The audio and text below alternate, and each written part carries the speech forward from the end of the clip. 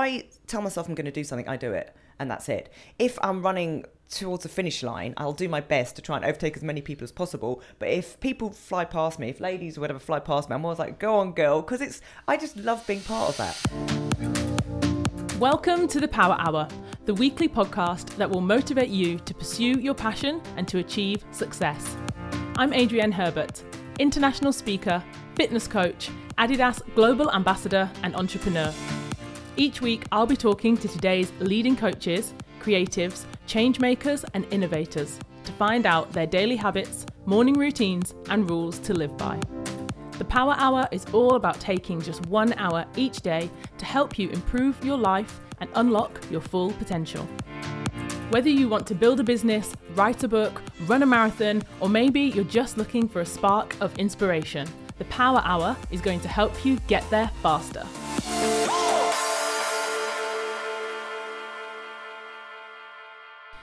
Welcome back to the Power Hour podcast. Today, I am joined by an endurance runner who has taken part in some of the toughest ultra marathon races in the world. She only discovered running in her 30s after running her first half marathon hungover alongside her brother. Since then, she has completed numerous endurance races and she was named the #1 runner to follow on Instagram by Runner's World. She has collaborated with brands such as Asics, Nike, Adidas, Whole Earth and Strava. Even after 2 surgeries to remove a cancerous tumour from her neck, she recovered and continued on running. Welcome to the studio, Susie Chan. Hello, how are you? I'm good. How are you? I'm good, thank you. I'm good. Yeah. I'm hoping the sun comes out because it's been very, very rainy. I need to run. I know. This is June. What's going on? I don't like running in the rain. I'm a bit fair weather. Me too. Okay, I'm glad to hear that because I always say that and people laugh at me. I'm so happy to have you here in the studio. I'm mega excited. You are an inspiration to so many people in the running community, myself included. So for anyone listening who might not know much about you, what you do, could you take us back to the start and maybe talk us through your incredible running journey? Well, I'll just start at the very beginning. I wasn't a runner at all. I think my PE teachers would struggle to remember me at all. I wasn't athletic. I was a pretty typical sort of 20-year-old, lots of parties, smoking, kind of unhealthy. And then I found myself at some point in my mid-30s. I was a single mum. I didn't really go out. I was a little bit miserable.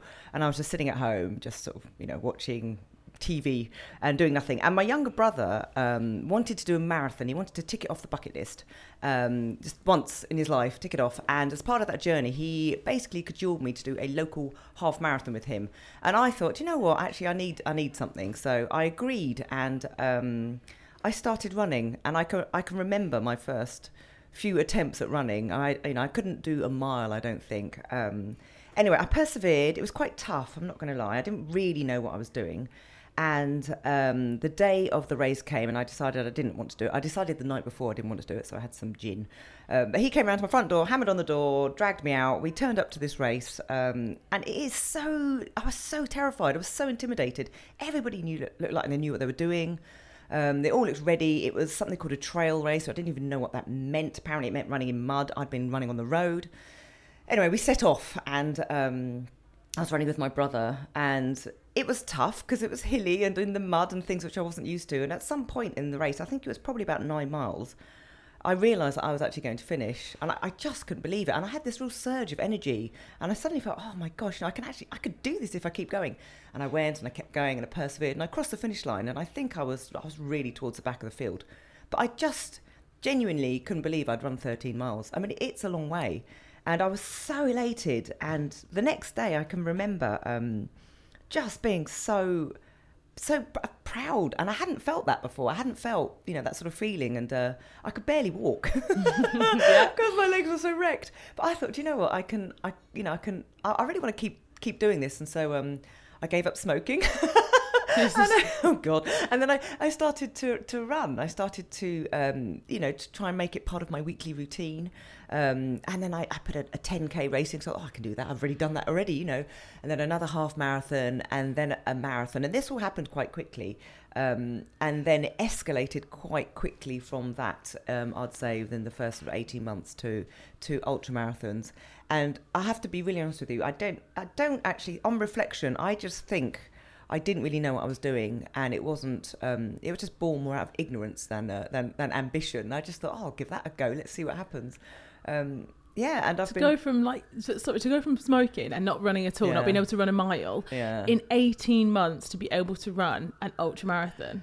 Yeah, that's just insane. Well, I'm a bit sort of black and white. I think if I want to do something, I'll try. And I really fell in love with it. And it became more than just going out for a run by myself. It became my friends and my sort of social life. I joined a running club, which was very intimidating. The first time I tried to join the running club, I went all the way to the door, and I thought, I don't know, And I turned around and went home again. And then I went back the next week, and they were so welcoming and lovely. And it just became a real positive thing in my life. And I was a bit, I just found a new sort of group of people that were very positive. Who just made me feel great, and and I just didn't want it to stop, so I just kept going. Wow, amazing. And then, so how many times a week were you running? Because essentially, I guess when you first started, were you running, twice a week? Were you going out every morning? Like, what was that like? I think it was about 3 times a week training for that first half marathon. I was probably 3, maybe sometimes 4 times a week. And then I also joined a sort of boot camp fitness class, which I absolutely loved. And I mean, it's hard when you start these things, because when you start, you actually it makes you feel like you're unfit because you can't do it. Mm-hmm. And then you keep chipping away at it. And then at some point you just think, oh, actually, I feel quite good. You sleep better. And I just got a little bit, I just really got into fitness. And so I was probably maybe 4 times a week, running or doing a boot camp.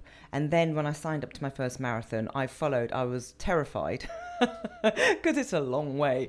I was terrified about failing. And so I sort of had this marathon training plan, which I followed.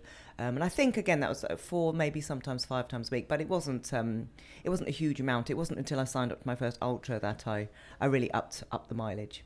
Wow, it's so impressive. It's inspiring me right now just sitting here, and it's really nice, I think, that you hearing your story of how you got started, because so many people will say, I think they expect, if someone like yourself, they see you running, they see these incredible achievements, so they expect that you just laced up your trainers and off you went, bounding down the pavement, happy. And so, I think it's, really, really amazing to hear you describe that actually it was difficult to get started, even for you. It's really, really hard, because for me it was a confidence thing. I just think, I wasn't a runner, or I couldn't quite do this, and I can remember trying to run. I didn't know it was a mile, because I didn't have a GPS watch. I had no idea how far I was running, or indeed how fast. That came sort of later. I think after my first marathon, I think I bought a GPS watch. So I had no idea how far I was running, but all I knew is that I kept having to stop to gather my breath, and I didn't really. I was just kind of making it up, but it's really, really hard to get going. And I was doing it all by myself, and it wasn't until I found people to run with that I really sort of relaxed into it and realised, actually, I'm probably not as bad as I think I am. Yeah, amazing. So endurance running requires incredible discipline and mental toughness.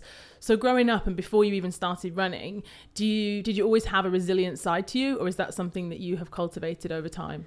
I don't know, actually, if I did, or whether I just unearthed it. I've always been quite independent, quite, as a child, I was sort of happy in my own company. Even though maybe it's because I've got 3 brothers and sisters, I was sort of okay by myself.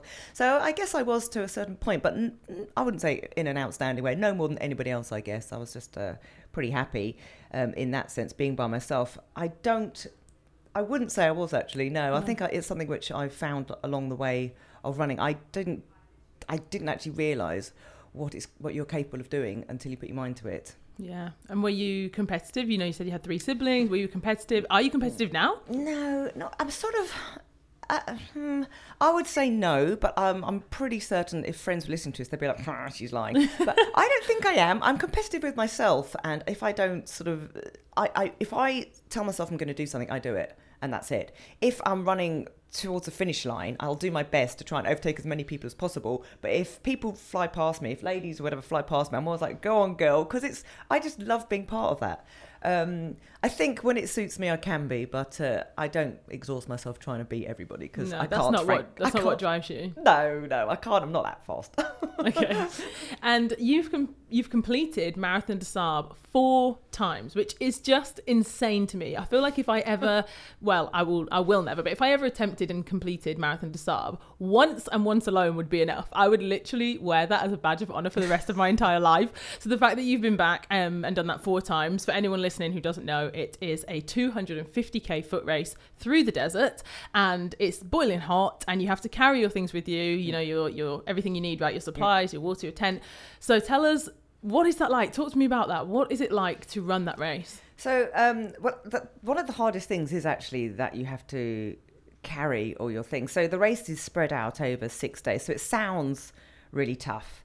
And you're hitting probably, over the 5 days, you'll hit probably over 20 miles a day until the 4th day, where they hit you with a double marathon. It's normally, they change the course every year, they change the distance every year, so it's there or thereabouts.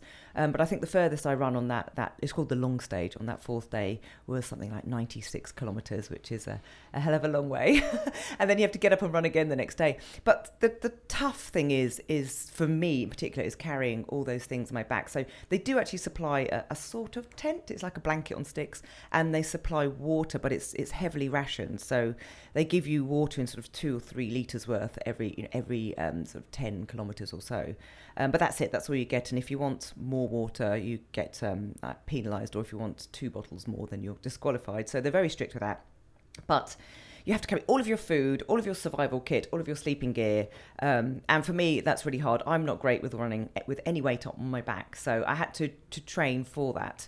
The good news is you're eating your way through your pack as the week progresses. So it gets lighter. So for me, and because I couldn't carry a lot of weight on my back, I sacrificed everything that wasn't absolutely essential. So I had no change of clothes. I just wore the same clothes the week. It was disgusting. I basically was on the minimal calories that are required by the race organisers per day. So I was starving. I was genuinely probably about 3,000 to 4,000 calories down a day. So I was starving. So for me, the hardest thing is the food, because you become obsessed with food by about the 3rd day. You're just dreaming of like roast potatoes and pizza, carbohydrates, salt, you know. So that's tough, because you're eating, you know, rehydrated food, and it's a bit grim. What kind of things are you eating? Oh, so I would, before these races, I used to spend a lot of time trying to find very, very high calorie foods for hardly any weight. So this is awful. So pot noodles, right? So they have 2 pot noodles are over 1,000 calories. Oh, wow. And they pack down to virtually nothing. There's not a lot of goodness in them, but they've got a lot of calories and a lot of salt, and they weigh nothing. So that would be a day's meal. So I'll get through in 2 pot noodles, which is gross. And then there are sort of some nutritious, you know, sort of ready sort of dehydrated meals you can get. But I found the first couple of times eating the same thing every day is miserable. So I packed some Parmesan, which was heavy but tasty. I vacuum packed that. What else? I bought all sorts of strange things. I vacuum packed a croissant for the first day, because that weighed nothing. There was a lot of calories. Wow. What about sweet stuff? Do you have any gels or like sweets? So I don't have a sweet tooth. I love savoury food, but yes, I'd have no gels, because they're actually by weight to sort of calorie ratio very heavy. So it would be sweets. So things like Chewits, that sort of thing, which were quite lightweight. I'd have maybe a packet of those a day, something like that. Yeah. Gosh, really not what I expected. I was thinking you were going to say, that you were eating almonds and macadamias, or like something that, There's a lot of macadamia. So basically the first year I did it was a lot of nuts. Okay. There was a lot of nuts in there, and it got to the point where by about day 4, I couldn't look at macadamia. I couldn't even look at a macadamia. And I'll be honest, I've not eaten them since, because I survived on those for the first race, and seeds and all those sorts of things. And it was tough. It was really, really tough. So you're not selling it to us, Susie. Well, but this is the thing. So by the 4th time, I'd got my food right, and I did actually have a variety of food. I had a rehydrated mashed potato. I found a really, really good quality version of that, and it was delicious. Okay. But yeah, the food is hard to get right. Mm-hmm. So that aside, the running actually is almost like, it's extraordinary. It's a beautiful landscape. You think of the desert, you think of sand dunes, and yes, there are a lot of those, but it's extraordinary. It's just like no other place on earth, and the landscape changes as you move through it, and it's so beautiful. And the sunsets are extraordinary. That you can see every single star in the sky. Wow! And you sort of fall into a routine. You get up, you run. It's pretty tough. It hurts your feet because your feet are wrecked because of all the sand in your shoes, and then you get back to camp, which moves. It's a different place each day. and you're in a tent with 7 other people, and these people become your family. There's no, you're not allowed any communications. There's no phones. You are cut off. You're in a little bubble, and these people at the start of the week, you sort of know them, but by the end of the week, you really know them. You've shared a lot of stories. They've seen a lot of things. We've all seen a lot of things, and you carry each other through the week, and through every race, it's the thing you remember the most. They're sort of the camp life and the people you meet, and it's extraordinary. It's really, really extraordinary, and I'm still friends with those people I've slept with in the desert under the stars. It's extraordinary. Wow. And what's the terrain like? I know you mentioned about sand in your shoes, but obviously if you train on the road, what's the terrain like underfoot? Is it sandy? So I would say it depends, because they changed the route, but you're going to be looking at maybe about 30% sand. And when I say sand, I mean, when you go to the beach and there's a really fluffy sand, wow. and up and down sand dunes. So that's tough. I mean, it's hard to run on that stuff. And then the rest of it is actually quite hard underfoot. It's very compact, lots of sharp rocks. So your trainers will be wrecked. I mean, completely wrecked. I have a new pair on for day 1, and by day 6, they're ready for the bin. They're absolutely, I've never known anything like it. They're completely wrecked. So it is actually quite like really hard ground underfoot. So actually not too dissimilar to a road. But then you have probably about maybe 15% of really technical climbing. So you'll be going up mountains, sort of clinging onto rocks. And I'm terrible at that sort of stuff. And then coming down sort of sharp declines. So a lot of rocks as well. So I'd say it's sort of rock, hard, compact ground, and very fluffy sand. And the heat. We haven't even mentioned the heat, because that's something that Ian described as being, in terms of training and preparation, especially living here in the UK right now. How do you train and prepare for that heat? So the heat can be difficult, actually. It's actually not been too bad in the Sahara the last 2 times I've been there. It's been hot. It's the Sahara, but it's not been insufferable. One year I did it. It was extraordinary. It was over 50 degrees, which is ridiculous Celsius. It was so hard, and you have to, because the race is in April, you have to train over winter, which is obviously nothing like the Sahara Desert. So I work with Kingston University. They have a very good sports science department. I've been good friends with them for many years, and they have something called a heat chamber, which is a box with one tiny window, and they can control the conditions inside. And so you go in. I go there probably every day for 2 weeks. You go in for an hour, and they set it at 28 degrees, and then you're running, sweating, going, oh, this is ridiculous. On a treadmill? On a treadmill, sorry, yes. Thinking, how am I going to survive the desert? And then each day you go back, they crank it up a little bit more. And what it does, it adjusts your body, it acclimatizes you, and that's worked every time for me. And I think I've also done 1 year when it was quite hard to factor. It was quite difficult to get to and from Kingston University, so I'd factor in a lot of hot yoga. I found a very good hot yoga studio. And that was really good, because what I was doing was actually stretching a lot before the race, so I felt quite good. A really good hot yoga studio helped me as well. Yeah.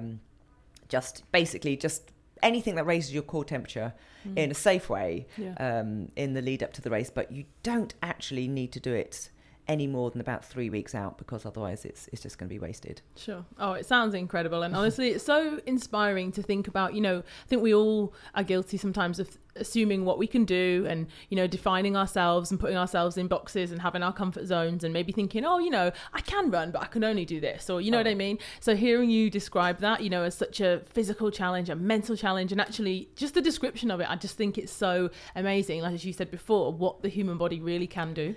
Genuinely, I can tell you now, if you went to the start line and had a look at that start line, is 1,000 people, all different demographics, all different body shapes. They all have one thing in common, and is they want to be there. And that is all you need. The dropout rate of that race is very, very small. And you can walk it and finish, and all you need is to want to be there. And I genuinely believe that anybody, if they really wanted to do that race, they can. Because when I signed up to it, I had no clue if I could do it, and everybody told me I couldn't. And actually, what I had and what all the other runners had in common is that they wanted to be there and they wanted to finish. And I genuinely believe that if people out there want to do it, then they really, really can. Yeah. Wow. Why did you say people told you couldn't? Oh, because they just didn't want to look at me and thought, no, you can't. It sounds on paper incredibly tough, and it is. It really, really is. But I think it sounds so unattainable to somebody who's just running half marathons. Yeah.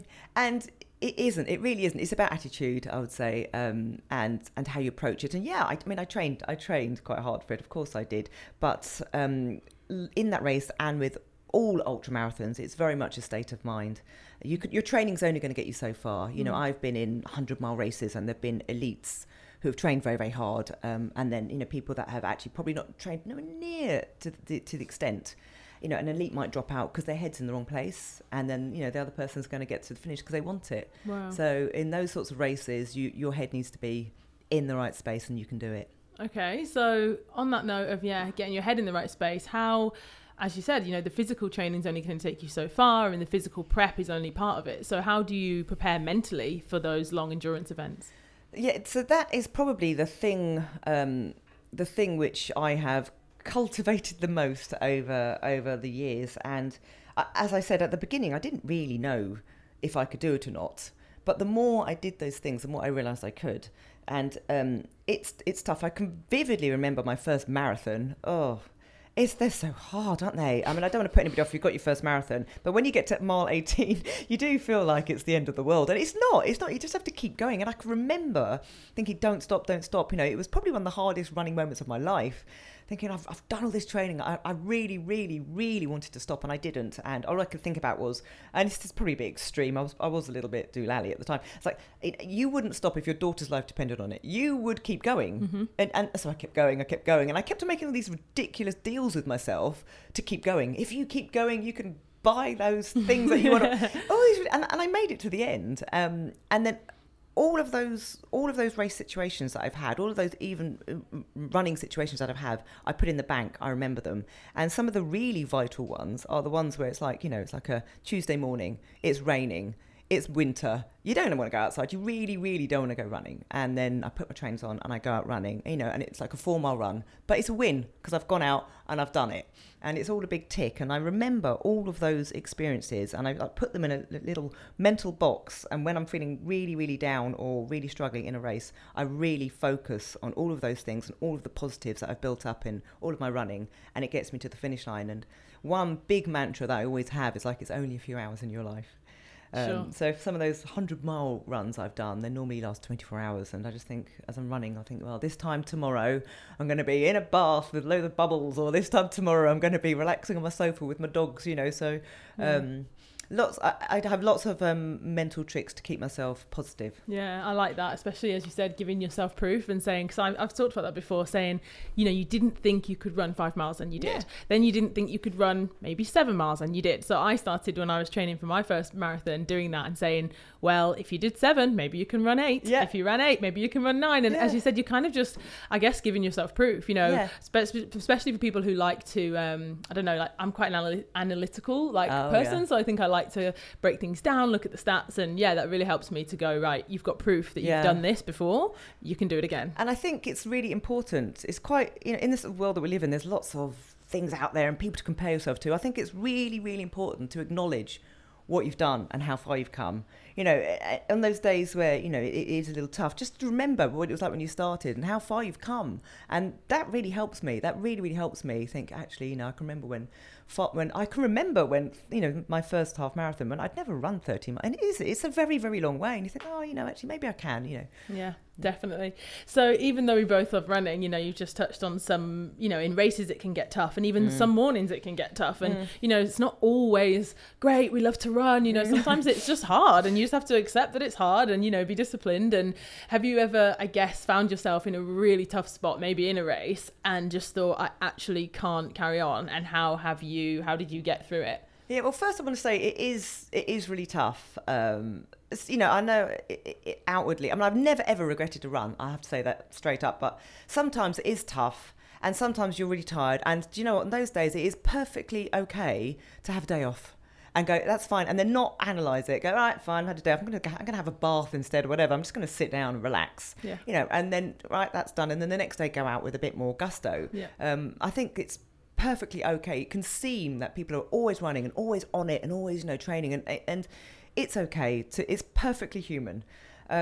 having said that, I have had a race. This is the only time I ever thought I can't do this. And it was a race called Jungle Ultra, and I was in the Amazon rainforest, and it's 6 days, similar to the Marathon des Sables, 6 days, carrying everything in your back, and I was running, like 20 miles a day or whatever, and then I was having to pitch a hammock, which I couldn't do, so I was waking up on the floor of the jungle all wet.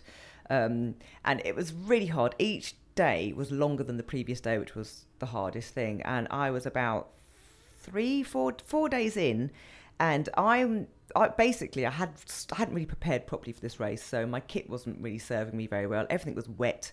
My food had all got wet on day 2, so I was kind of eating soggy food. Oh, no. It was horrible. My sleeping bag it was horrible.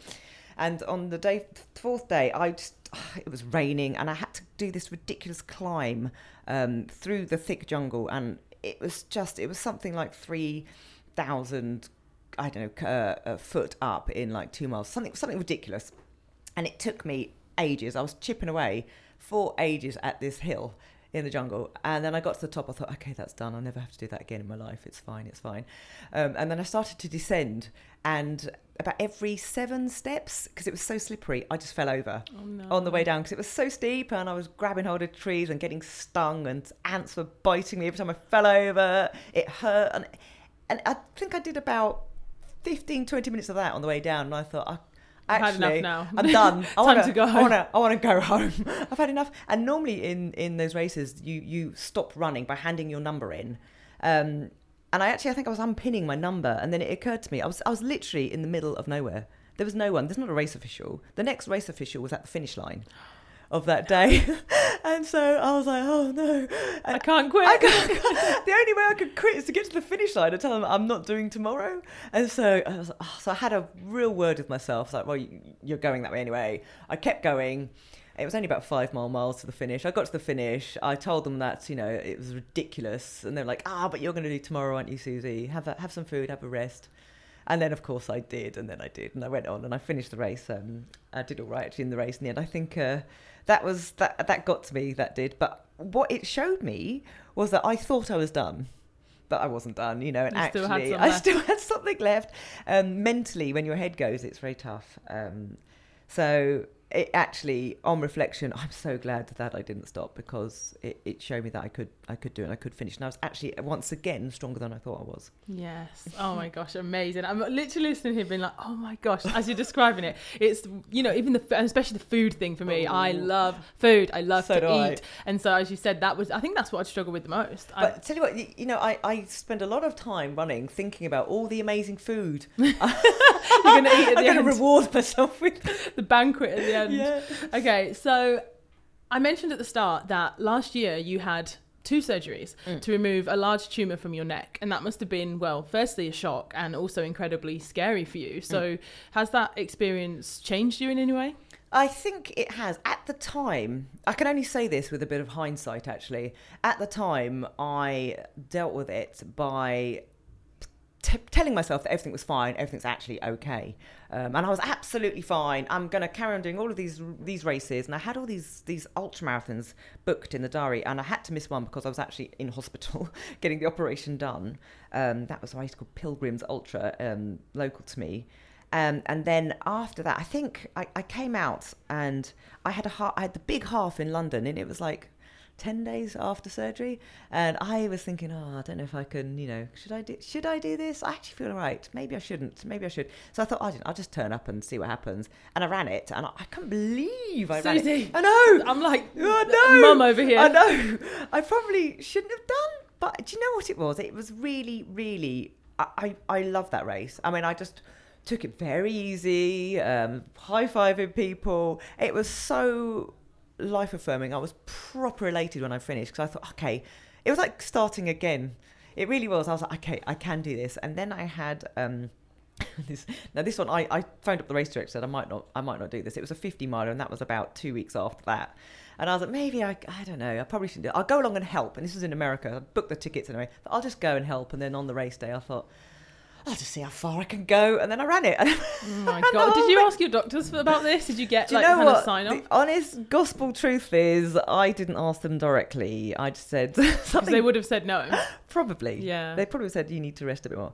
And then I did that race. I came third. I got a bit of like, yes, I'm alive, and I really, and then I did Marathon des Sables, another maybe 3 weeks after that. And that one was the one which meant the most. I was with my best friends in the world, and my husband.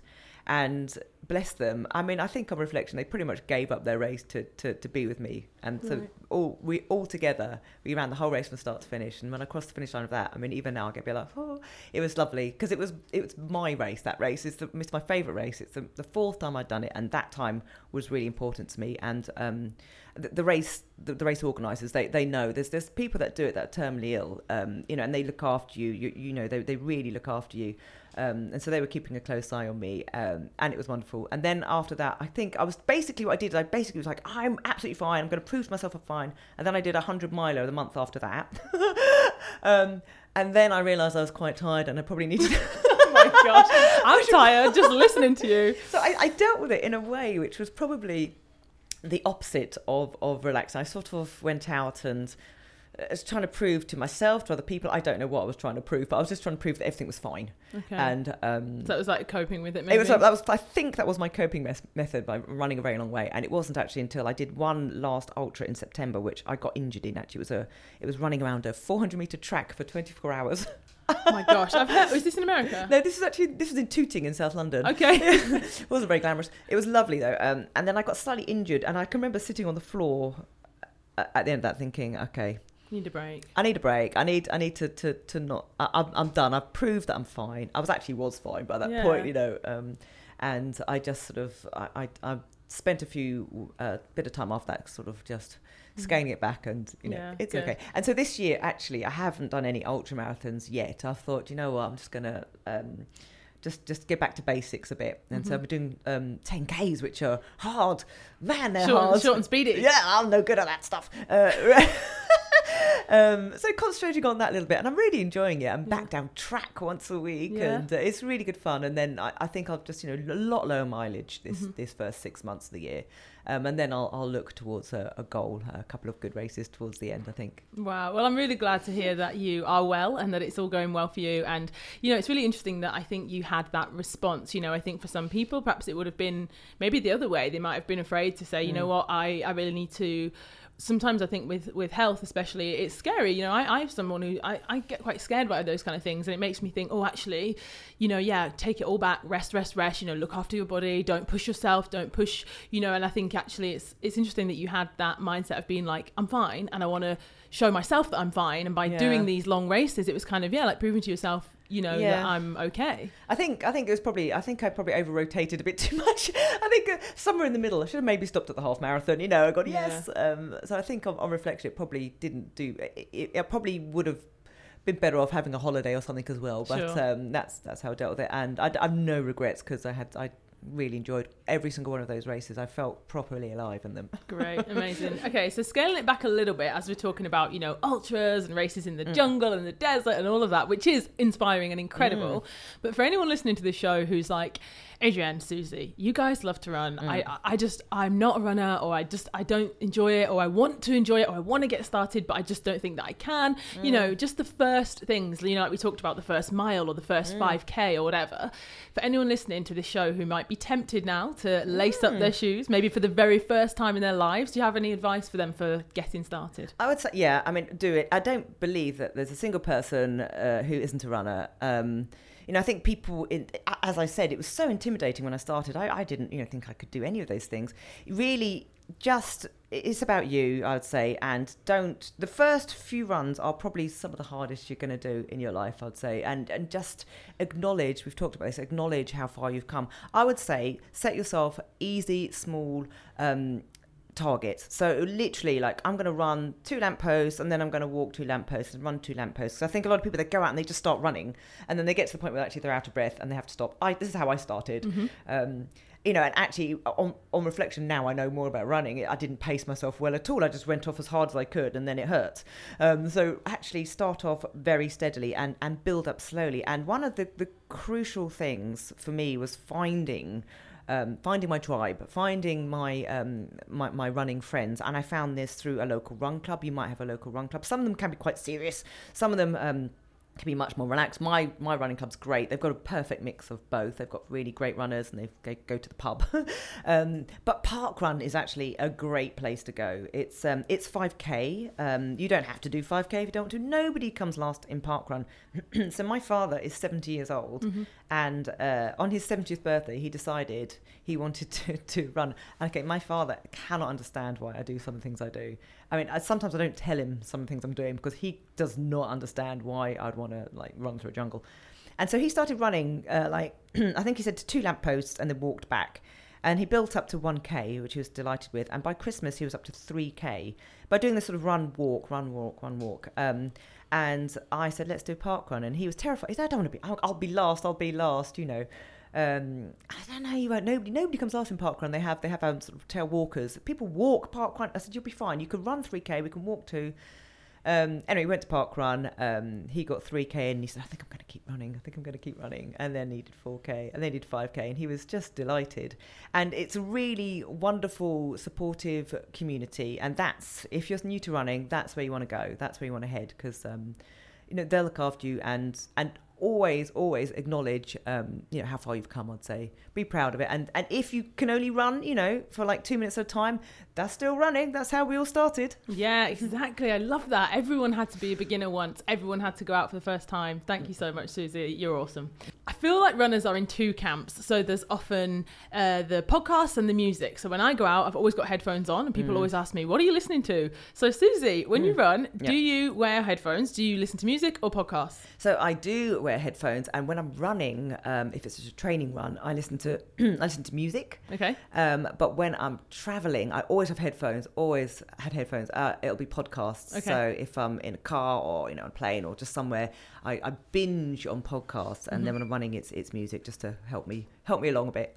Oh, cool. Okay. Yeah, I used to run with music, but I feel like it makes me run too fast. Oh. So if I'm listening to music, I don't have that problem. But no, it's definitely a problem, because I can't sustain it. You know what I mean? So like I'll go off and the music's like pumping. I've got Missy Elliott, and I'm like yes, and then I'm like 3k in. I'm like, you're sprinting. This is ridiculous. Whereas when I listen to podcasts, it slows me down. Oh, right. I actually run at the proper pace. Yeah. Oh, I don't need to be slowed down at all. Ultra pacing's quite slow. No, Susie, I think I'd struggle to keep up with you. Let's not get it twisted.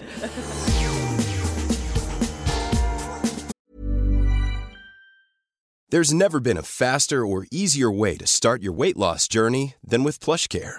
PlushCare accepts most insurance plans and gives you online access to board-certified physicians who can prescribe FDA-approved weight loss medications like Wegovy and Zepbound for those who qualify.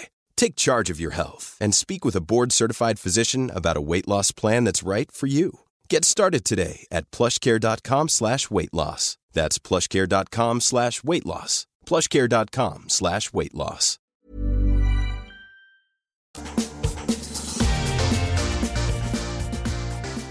Okay, so I guess we should talk about the Power Hour, as this is the Power Hour show. So, Susie, I get up early. I get a lot of my training done first thing in the morning. I love my mornings. I haven't always been, but that's working for me right now. So I'd love to know, I don't even know if you're a morning person or not, so I'd really love to know, what time do you wake up in the morning, and what's the first hour of your day like? So I am actually a morning person. I go to bed really early. I'm quite boring on that front. I normally wake up at about 6:15. So my husband's always up really early as well. And my morning will go one of 2 ways. Either I will, we wake up normally really early. Either I'll get up and go for a run, get it over and done with, get it out of the way. I quite like running in the morning because, you'll be eating your sort of toast and tea by 10 and you're feeling great, basically. I'll either run straight away, or I'll probably run at about sort of 9, 8 o'clock, that sort of thing. And then I'll spend that first hour normally, if I'm really honest with you, petting my dogs, making sure my daughter's off to college okay, and scrolling through Instagram, and then doing my emails. I get a lot of emails done, get them done, out the way, bang, first first thing in the morning. So I try and tick something off in that first hour. So I'm either running or doing some life admin. Yeah. No, it is a very productive time, I think. If you, like you said, if you go to bed early, especially, that is something.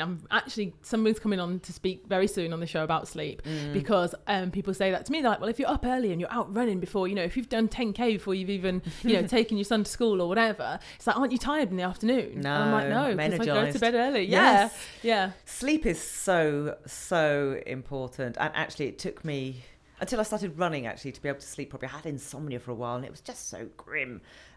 Sleep, I sleep for, if it's at minimum 7 hours, sometimes 8 if I can. It's so important.